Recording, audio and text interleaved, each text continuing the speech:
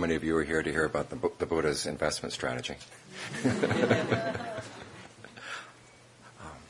We tend to forget, reading the Buddha's texts, that these were teachings given by real people, given to real people in times of uncertainty. We tend to read them in college classrooms and libraries, which tend to be very stable environments.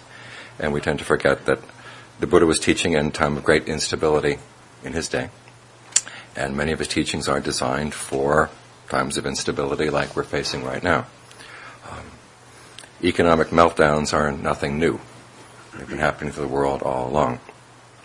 Nobody likes economic meltdowns. They give rise to a strong sense of insecurity and a lack of freedom. Insecurity is that you're not sure you're going to have your job next week. You're not sure you're going to be able to provide for your loved ones and their material needs. Lack of freedom in your sense that your options are shrinking.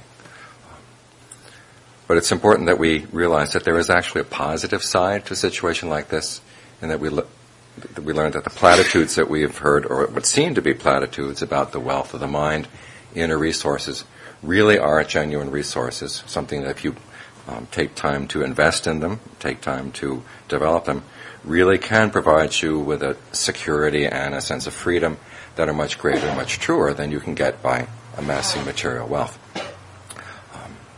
There's a passage in the canon where a king's minister named Uga is coming to see the Buddha.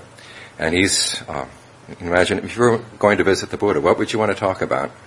Well, this guy comes to the Buddha and says, hey, you should really hear about this guy who is so wealthy. His name is Megara Rohanaya. He has 100,000 pieces of gold, to say nothing of his silver. And the Buddha says, well, I don't deny that that's wealth, but that is not the wealth of the noble ones. Because this kind of wealth is subject to fire, subject to being washed away by floods.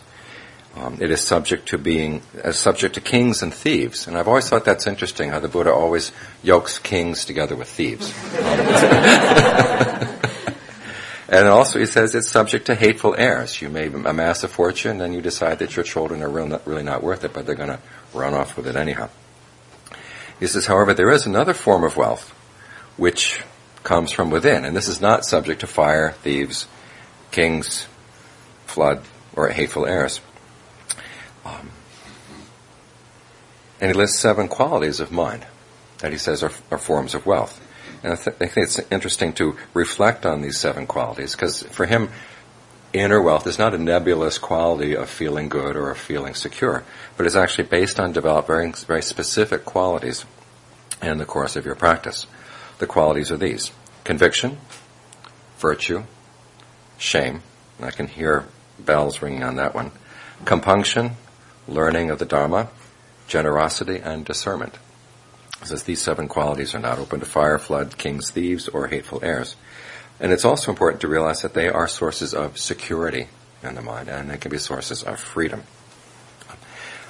Another quality that the Buddha identified as a form of wealth, which seems to underlie all of these, is a sense of contentment. In other words, it's a sense of enough.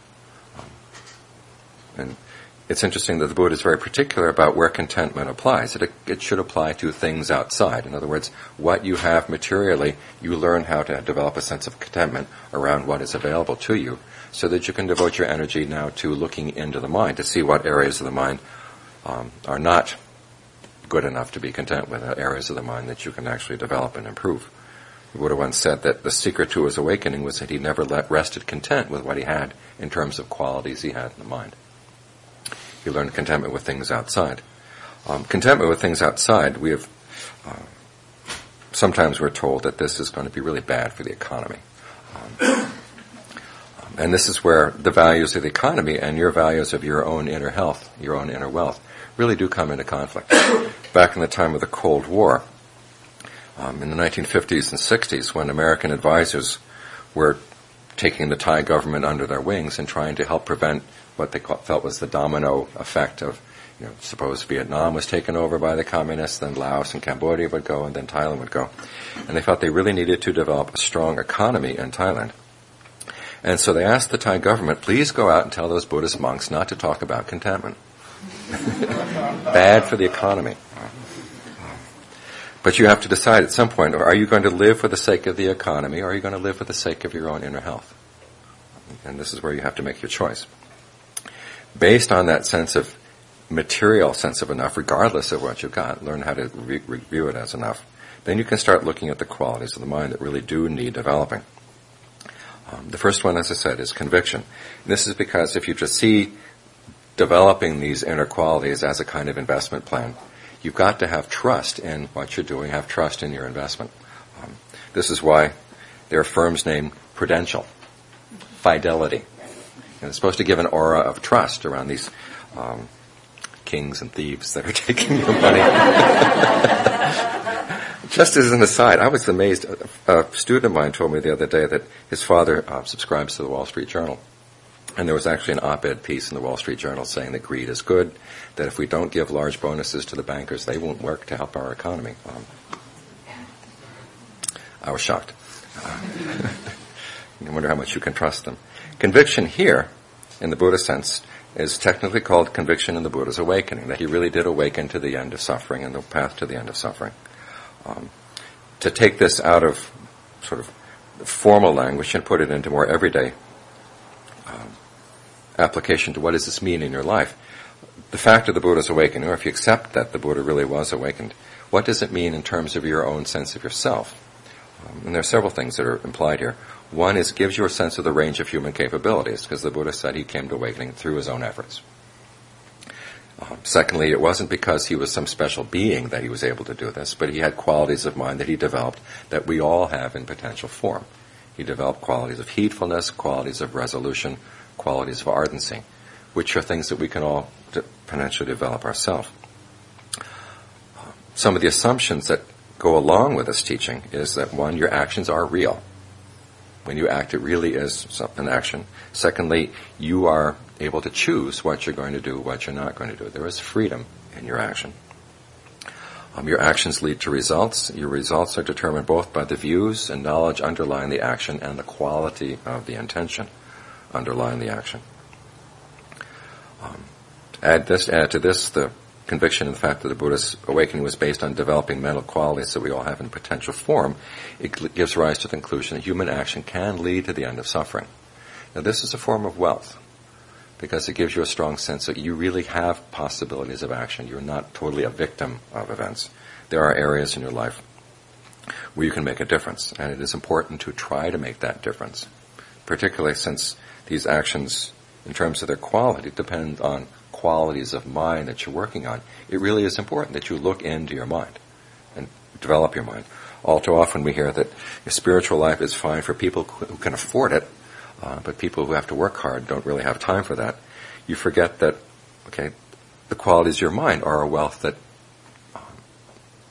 no matter amount of money can really replace. And they give you a sense of security that you can't get. And they give you a sense of security that can carry you through periods of difficulty. So in doing this, they give you a sense of security in that, your life is really in your hands. At least part of your life is really in your hands. Part of your happiness is in your hands. And they give you a sense of larger possibilities in what you can do as a human being. You're not simply a victim of events, that you can actually direct your mind, train your mind in such a way that it can learn to be happy in any circumstance. That's the kind of the promise of what the Buddha's awakening has to say. Based on that, the next three qualities in the list, virtue, shame, and compunction, act as ways as preventing you from doing things that you know are going to be harmful.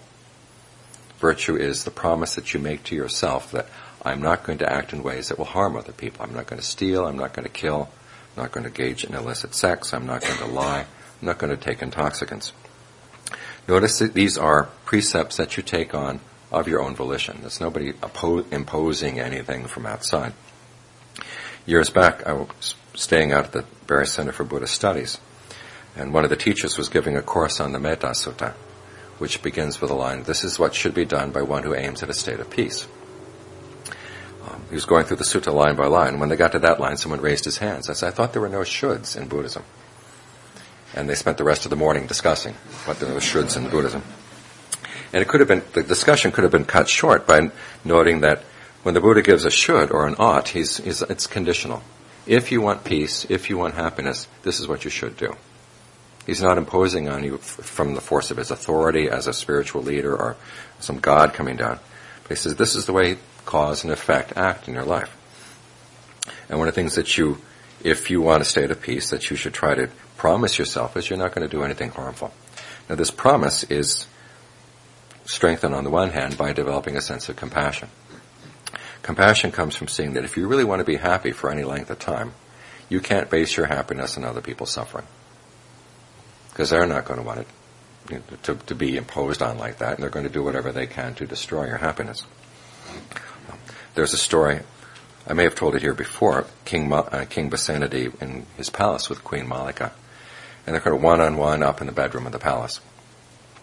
And at one point, the king turns to this queen and he says, is there anyone that you love more than yourself? You know what he's expecting? He's expecting, oh yes, your majesty, I love you more than I love myself. And then, who knows what's going to happen after that. But no, Queen Malika is no fool. She says, no. There's nobody I love more than myself. How about you? And the king has to admit, well, really, there's nobody I love more than myself either. So that's the end of that scene. The king goes down to see the Buddha and reports what this conversation was. And the Buddha says, that's true. You survey the world. You love yourself more than anyone else, and you survey the whole world. You won't find anybody who loves anyone else more than themselves. And he says, what should you conclude from this? You should conclude that you will never harm anybody. This is based on two things. One is that you have a sense of empathy, that we're all coming from the same place. We all want happiness. We all want to avoid pain. And then secondly, in terms of enlightened self-interest, if you, as I said, if your happiness depends on somebody else's suffering, they're going to try to destroy it. So if you have any wisdom at all, you're going to try to find a happiness that doesn't create any harm for anyone else. So this sense of compassion is what animates your decision to take on the precepts as a part of a promise that you make to yourself that you're not going to harm anyone. Secondly, in taking on a precept like this, you give value to your words and deeds. In other words, you don't treat them casually. And when you don't treat them casually, other people will take them more seriously, particularly in terms of your words. If you throw your words around with any concern as to whether they're true or beneficial or timely, no one else is going to take them seriously. We've all heard the story of the comedian who ran out one night on the stage and said, there's a fire backstage, and everybody laughs. He says, no, it's true, there's a fire, and they laugh more. If you aren't used to speaking truly, taking your words seriously, there comes a point where other people don't take them seriously either. If you give value to your words are going to be worth more to other people as well. They'll give them more value. So in taking on the precept like this, you are creating a kind of wealth in your actions.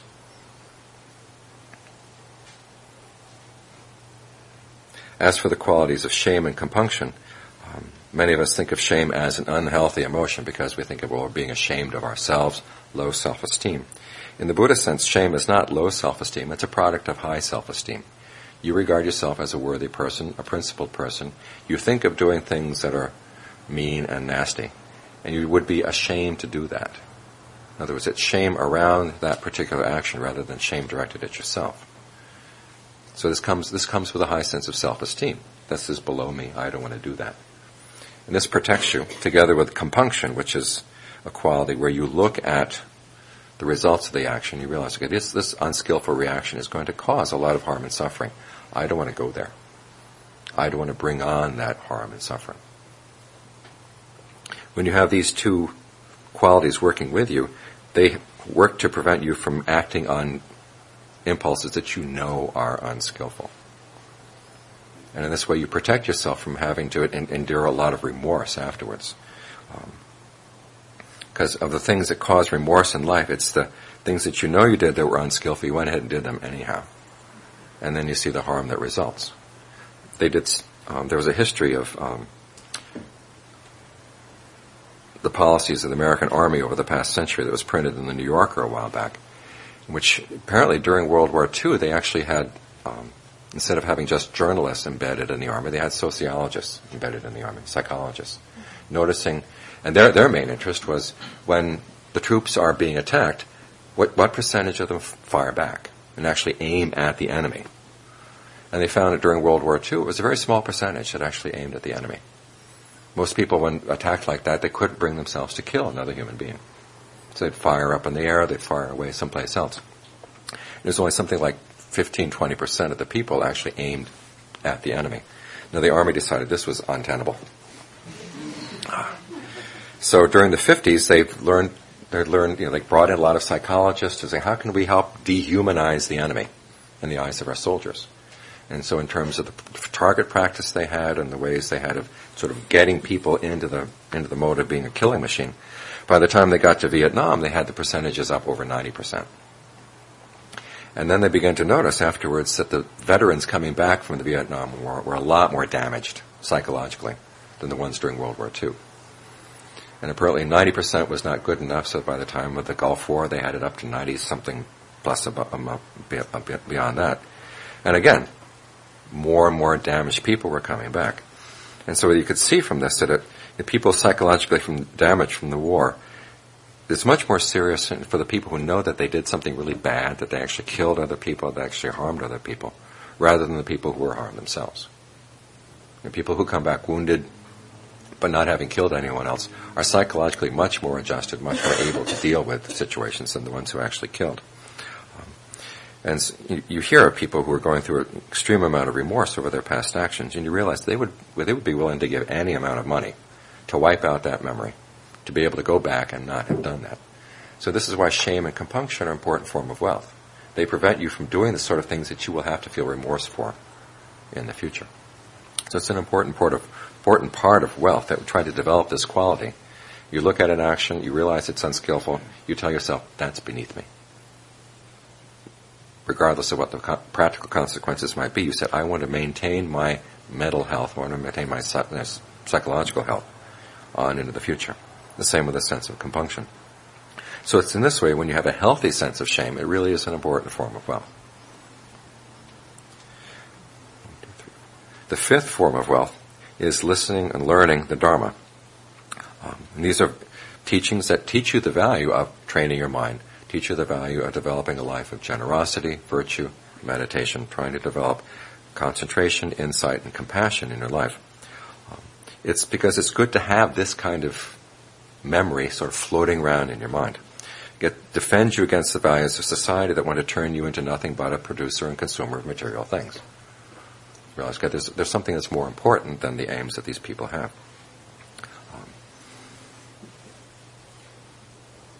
Several years back, one of my students told me that when he was studying in Mexico, learning Spanish, the group of students who were down there were invited out by another group of Mexican students, and they had some entertainment. And the entertainment consisted of both groups singing to the other group folk songs from their national tradition. And the Mexicans sang some folk songs for the Americans. And then the Americans looked at each other and said, what folk songs are we going to sing? So they sang Gilligan's Island. TV commercials. Obey your thirst. And if we have this stuff rattling through our minds all the time without any other values to counteract them, we do tend to act on these things. There seems to be an inherited wisdom in all the commercial jingles that we've been exposed to. And so it's important that you learn how to listen to teachings. And this means not only listening, but also thinking about them to try to come to an understanding, and actually memorizing some statements that you really feel are wise, so that you have a fund to draw on when times get difficult. During my time with my teacher in Thailand, Ajahn Fuang, during the years that when I was with him, if you had asked me, what does Ajahn Fuang teach? I would have been really had a hard time kind of boiling it down to just a few succinct principles. The year after he died, however, there were problems in the monastery. Questions of succession, questions of who was going to take over the monastery, what different agendas that various people had for the future of the monastery.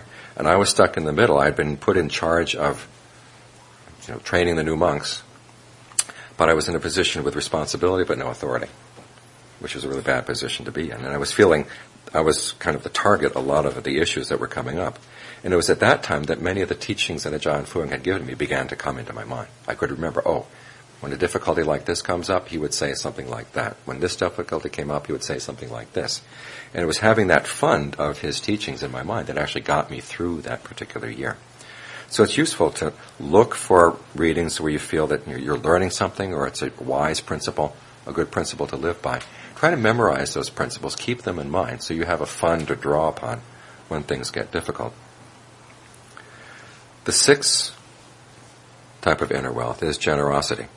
Now, generosity here means not only giving material things, but also giving safety to other people, giving of your time, giving of your knowledge, giving of your forgiveness, being willing to share these things. Because generosity is a form of wealth, and that creates, on the one hand, a sense of the freedom of having a spacious mind.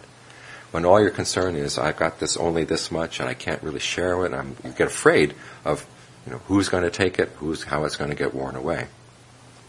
And as a result, your mind gets very, very narrowed as to what your potentials are, what your possibilities for happiness are. And living in a narrow mind is worse than living in a narrow room. In a narrow room, at least you can get outside some, but in a narrow mind, you can't get out of it. You're stuck there all the time. And so as you begin to share with other people, and as I said, it's not necessarily material things, but it's also sharing your knowledge, sharing your forgiveness, your mind grows. And at the same time, you're breaking down barriers with other people. And this is the difference between giving and selling. When you sell something to someone else, you're putting up a barrier. Okay, if they don't pay that price, they don't get it. But if you actually give something to someone else, that barrier gets removed. So there's a connection that's created through giving. There's an old riddle that they tell in Thailand. The riddle is this: suppose you catch one fish, how do you get to eat it all year? And the usual answers are, well, you salt it. Well, one salted fish is not going to get you through the year. You boil it. No, one boiled fish is not going to get you through the year. The answer is you take it and you divide it up and you share it with your friends and neighbors. Then when your friends and neighbors get something, they share with you. It creates a society where people can help one another. We tend to think of generosity as kind of a generic value across cultures, but there's a particular Buddhist twist to the topic, in the sense that the Buddha talks about, when he gives his first introduction to the teaching on karma, the teaching that your actions do have results, he starts by making the statement, there is giving, which seems uncontroversial. Of course there's giving. But it turned out that this was a controversial issue in his time. This is because the Brahmins had already started teaching about the topic of dana, or topic of giving. And they were saying, yes, giving is really important, especially when you give to us. And there was actually a ceremony that the Brahmins would conduct for your ancestors. And at the end of the ceremony, they would say, okay, now we are speaking in the voice of your ancestors. Give. We are hungry where we are. We are cold. We are thirsty. We are poor. Give money. Give clothing. And you're supposed to shell over stuff to the Brahmin. And then the Brahmin is supposed to say, it's not enough. You have to shell over more. Now you can imagine after a couple of generations of this, people began to resent the whole idea of giving. It's like the Dana talk at the end of the retreat. Everybody sits there, I don't want to hear this. Can we get it over with? And so there was a reaction. Some of the other teachers in the Buddhist time were saying, really, giving is a bunch of crock. On the one hand, we all die after we're born, after a while, and there's really nothing left after you die, so it doesn't really matter what you do to one another, because it's all, everything's going to go up in a nova someday anyhow. Well, so, and more or less, that's what they said. But there's really no goodness done by giving, because everybody just turns into nothing at death anyhow.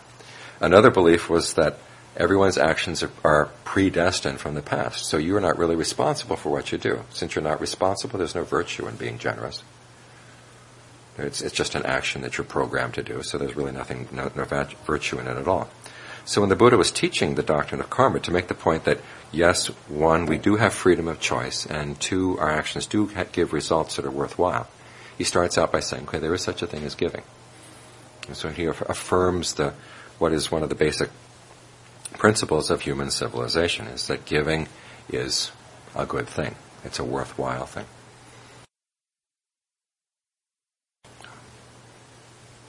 The Buddha himself said, if people realized the good that comes from giving, they would not eat a meal without having shared part of it. You see, even if it was your last meal, you would still share some of it if you knew the results that would come from giving. So we think about our shrinking. This is one of the advantages of being a monk. Is it 401k? Yeah. That's one of them. And all the other things. You see these things shrinking, and if all you can think of is, oh my gosh, it's going to disappear, it's still worthwhile to give, because the wealth for the mind that comes in exchange.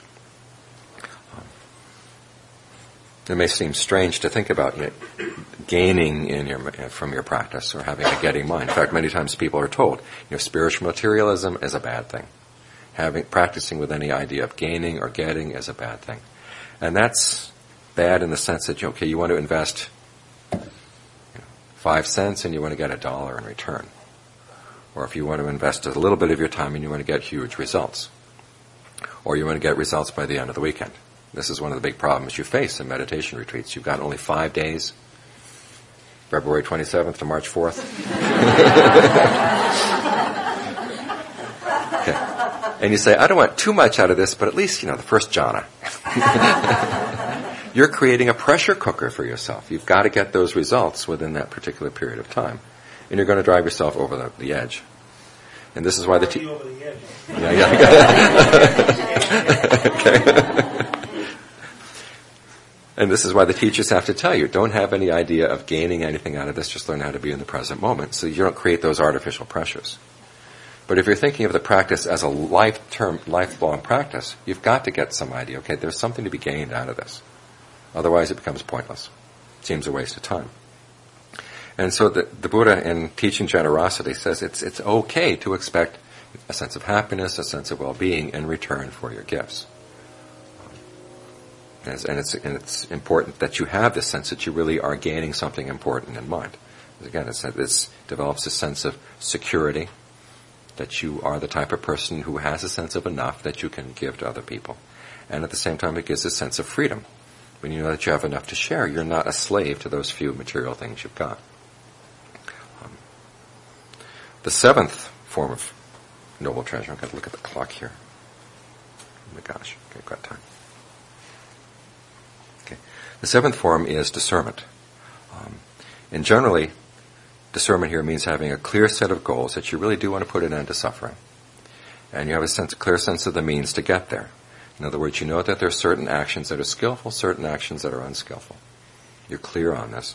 And then secondly, you not only know what they are, but you can get yourself to do the skillful things and get yourself not to do the unskillful things.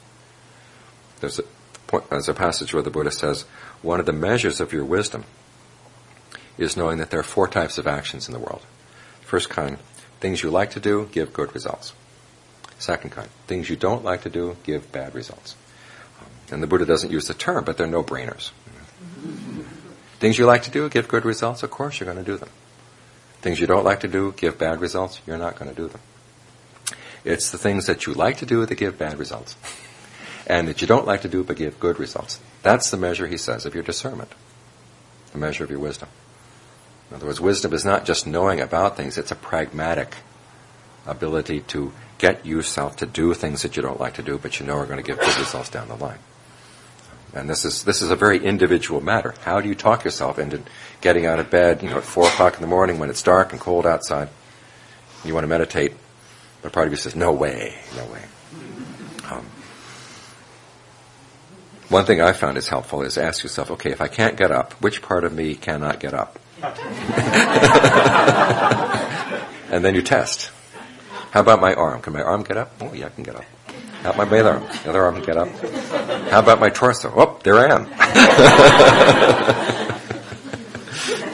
But that's what works for me. You decide what works for you.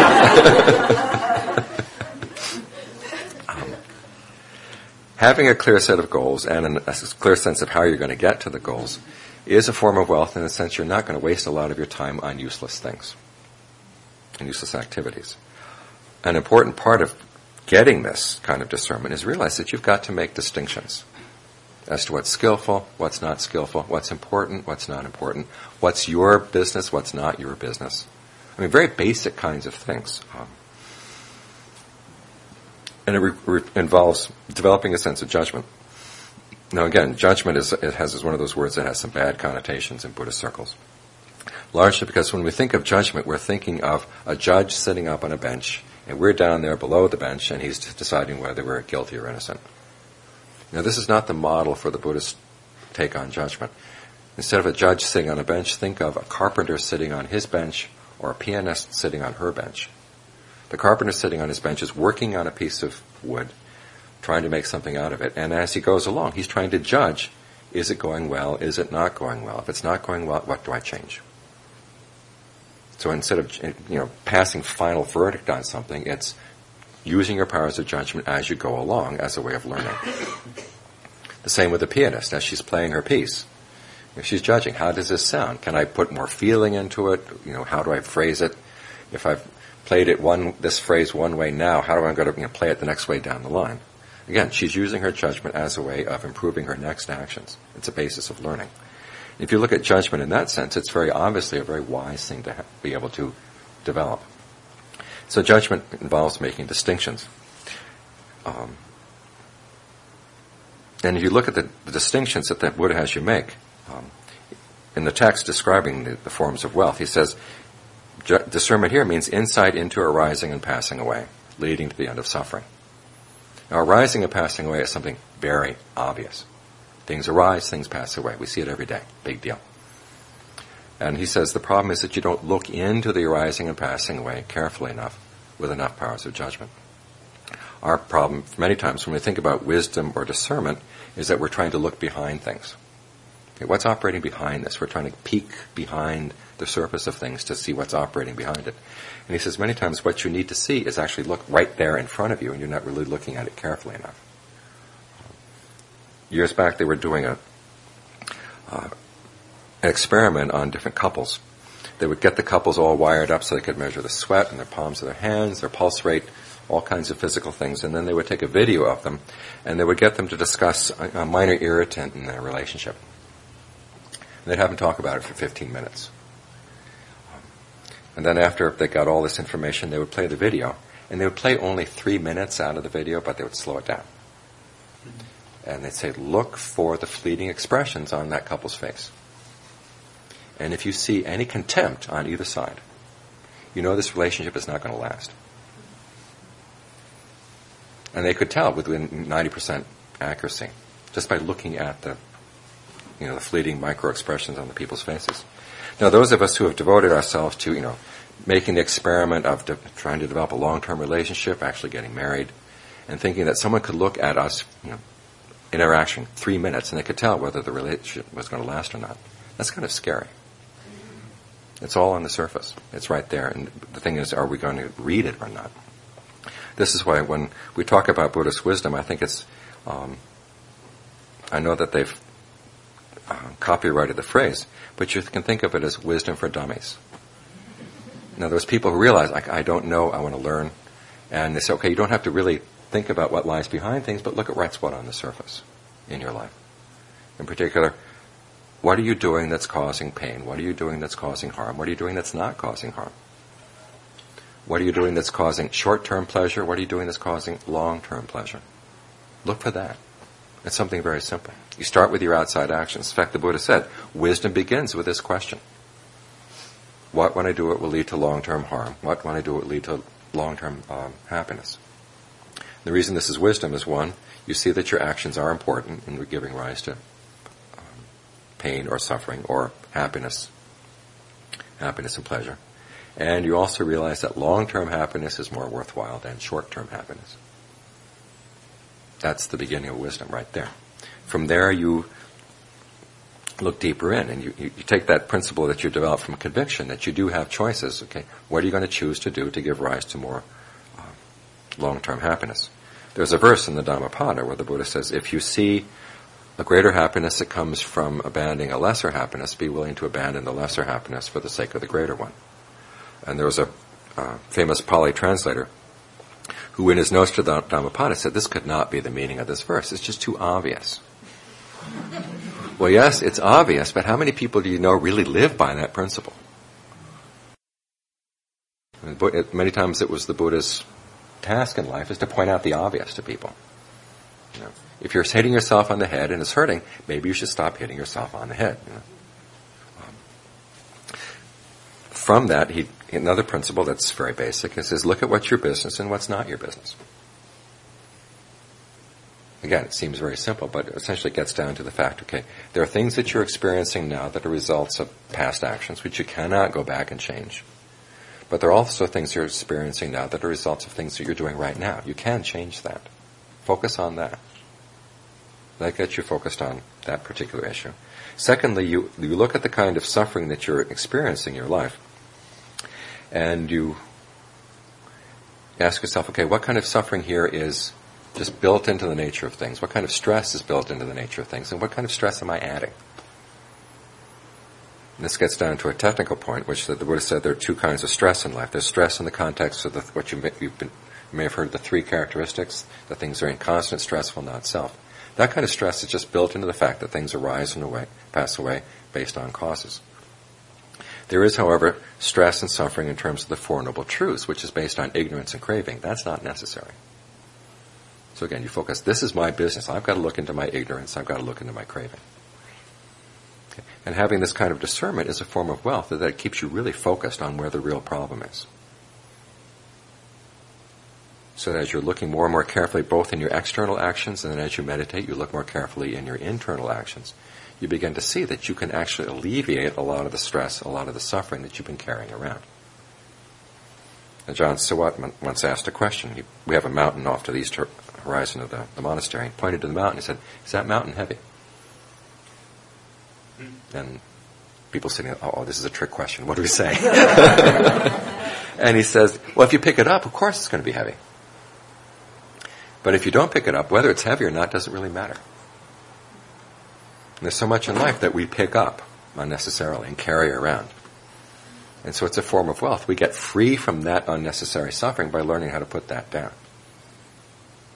Learning how to focus on the things that really are, our business, rather than trying to pick up all these other unnecessary things in life. So it's in this way that discernment is a form of wealth. It keeps you secure from wasting your time on a lot of unskillful investments and focusing your time in things that really do give return and developing a sense of well-being, a sense of stability in your life that really is secure. Because as I said earlier, based on there's that principle and conviction that you really can, through your actions, put an end to suffering. And that you find, and in the course of the practice, you develop through your own discernment that there really is a way to do this. You learn how to internalize that way, and you find ultimately that it is true. So that's the list of the Buddha's different treasures. You see, of the seven, probably conviction and discernment are the most important. Conviction gets you focused on the issue, gets your actions that really are important in your life. Not the decisions that are being made on Wall Street, not the decisions that are being made down in Washington. It's what you're choosing to do right here, right now. That really is the important thing in life. And then discernment is your ability to see, okay, what's skillful and what's not skillful.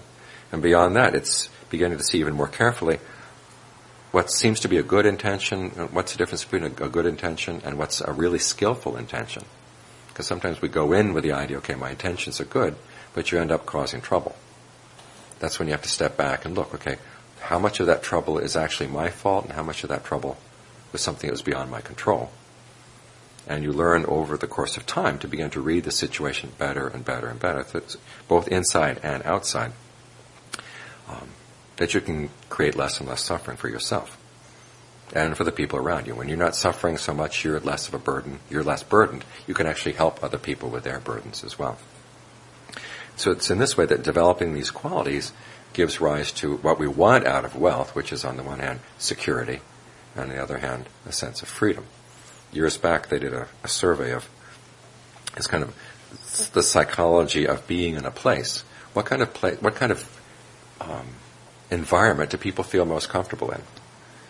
And they found out after doing a lot of tests, it's people would like to live at the edge of a forest facing a wide open meadow. The forest provides security. You have a sense of being sheltered. The wide meadow gives a sense of freedom. And that's kind of a psychological wealth. And this is what the Buddha is providing in his teachings, a sense of security, that you have a safe basis for your happiness, and that you have a wide range of freedom in terms of the choices you can make in life. To be skillful to help yourself and to help people around you.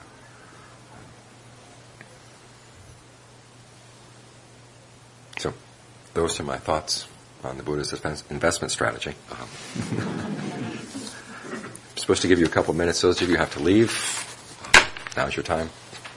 And if anyone wants to stay for questions and answers, we'll take questions and answers in a few minutes.